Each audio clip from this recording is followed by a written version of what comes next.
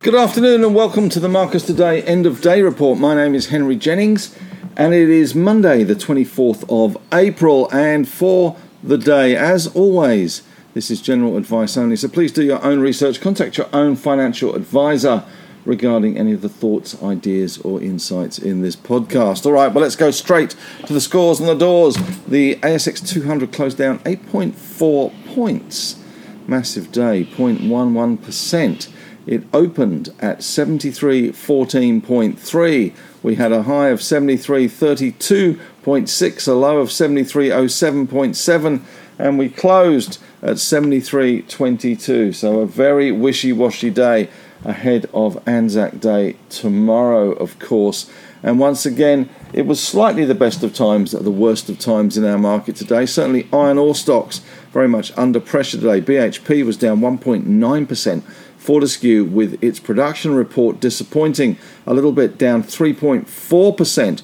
Rio down 3.3%. South 32 having an absolute shocker on downgrades to 5 parts of its business, down 7.4%. We also saw the gold stocks ease as well. Newcrest down 0.9%, Northern Star down 1.2%.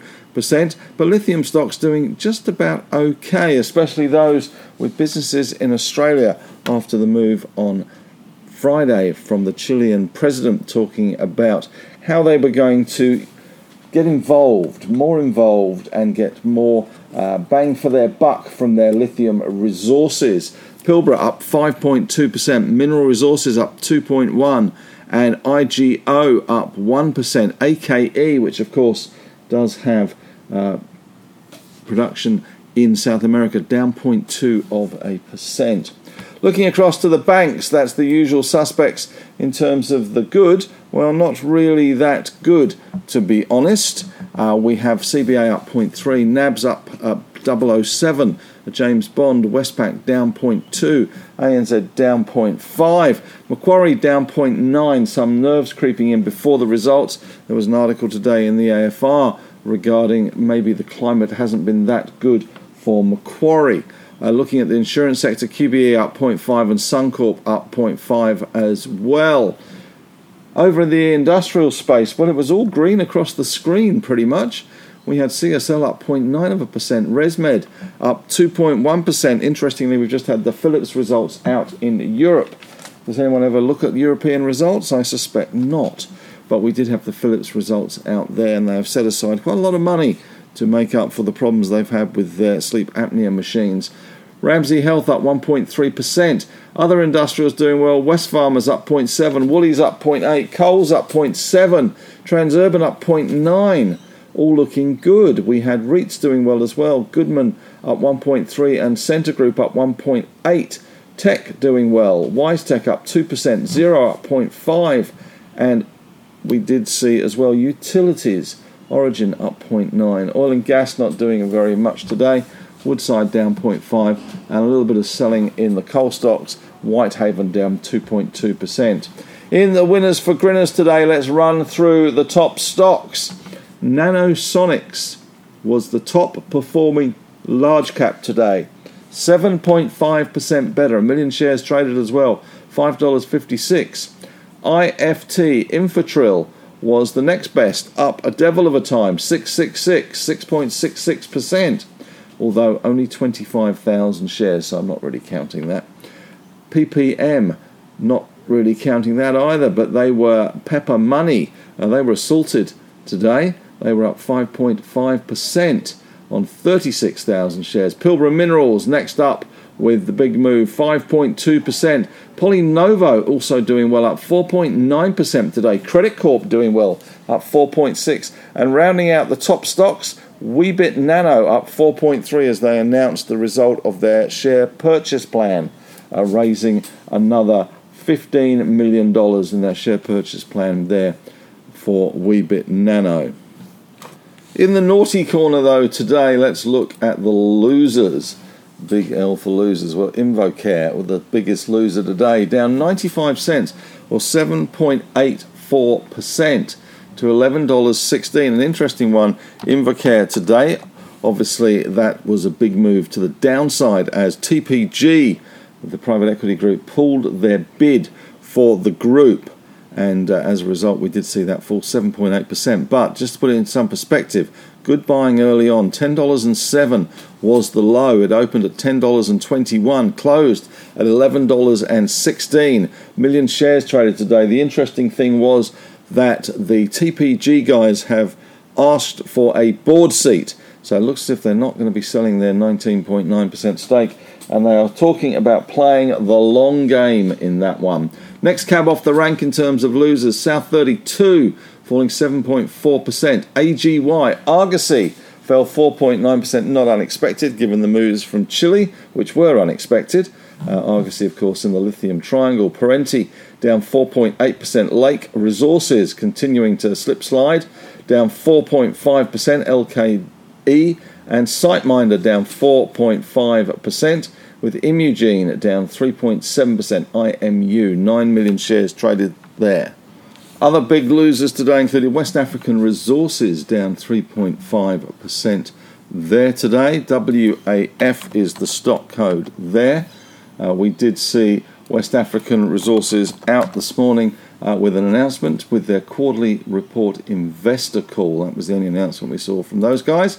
And Fortescue down 3.4%. Positive sectors today: banks, healthcare, REITs, staples, and the tech. Negative sectors: iron ore remains under pressure in Asia. Gold miners, oil and gas. That narrow range again today. Only a 25-point range today. Pretty pathetic. Of course, Anzac Day tomorrow. Oil is easier in Asia, and iron ore under pressure. Dalian iron ore futures not having a great day today. The big bank basket steady at 175.37, just slightly up. The Alltech index up 0.8. Gold down to 29.64 in Aussie dollar terms. Bitcoin falling to 27,739 US dollars. A fun token. The Aussie dollar falling to 66.71. 10-year yields steady at 3.45%. In the Asian markets today, we have Japan was down slightly. Let's just get the latest for you for Japan. It's actually up 0.1 now. Hong Kong down 1.4 and CSI 300 in China are down 1.3%. Currently, we've got a bit of a fall happening in US futures. We've got NASDAQ futures down 60 points, and we've got Dow futures down around 150 points, with European markets heading lower today. Both Philips and Credit Suisse results out. Credit Suisse had a massive 68 billion Swiss francs in outflows in the first quarter of the year. No wonder I had to jump into bed with UBS, which reports tomorrow. Major movers and shakers today. Well, Nanosonics was one of the best, 7.5% higher. And Pilbara doing well on the back of that Chile news last week, up 5.2%. DDR, Deterra, also bucking the iron ore trend. We have seen a few upgrades on the BHP production. They're up 2.89%. Duratec, not a stock that I have covered a lot, or to be honest, even heard of. That was up 8.7% today. Duratec,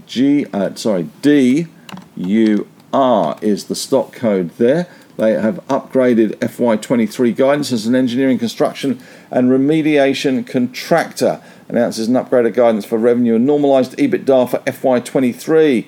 Revised range is now expected between 465 and 495 million. So there we go for Duratec. We also had Tusk. Tusk. Don't say that you want me. Well, certainly they were wanted today. Well, Tusk were up 9.46%. They had their quarterly report out today, so they're looking pretty good. That's actually Task Group, but the code is TSK. EDC had a good day today. My old buddy Fred Woolard from Samuel Terry Asset Management is bidding for Eildon Capital Group, EDC. Stock code, they're up nearly 19%. I think Fred is bidding at 93 cents for that one.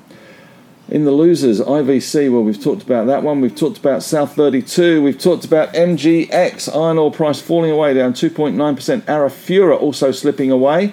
2.2% down. Linus, a few broker downgrades coming through, and a little bit of nerves about the Malaysian license and the potential for 2 to 3 months of production cut for Linus, down 1.8%. Macquarie, also a little pre-match nerves for Macquarie, down 0.9%. And Carnaby announced the placement today, $20 million at $1.22, down 15.3% on the back of that. Jervois Global have submitted a loan application to the US Department of Energy. They were down 8%. And speculative stock of the day, which was one from last week, continues to push ahead, was Western Mining Group. That brings back some memories, doesn't it? WMG.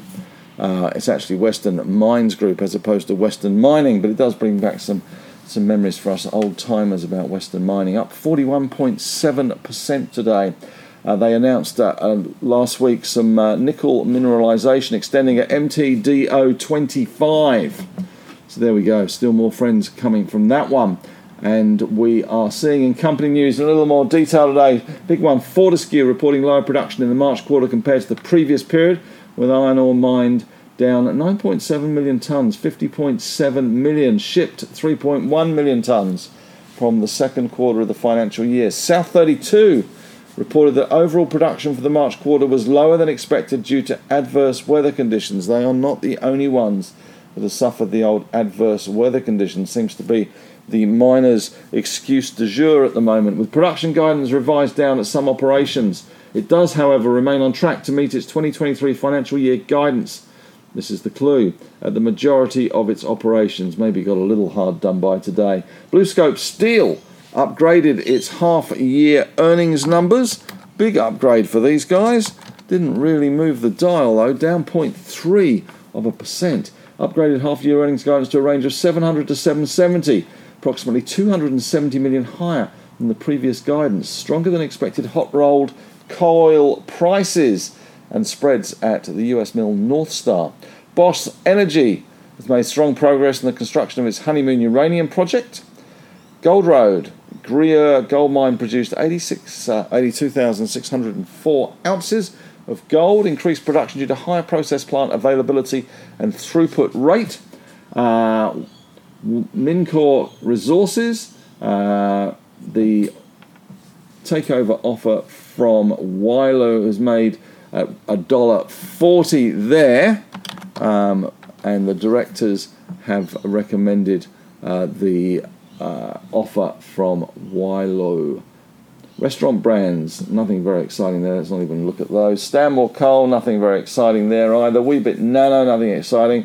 AGL has kicked off this week's phase shutdown. It's 52-year-old Liddell Coal Power Station, New South Wales. That's one of 3 remaining units being switched off on Monday.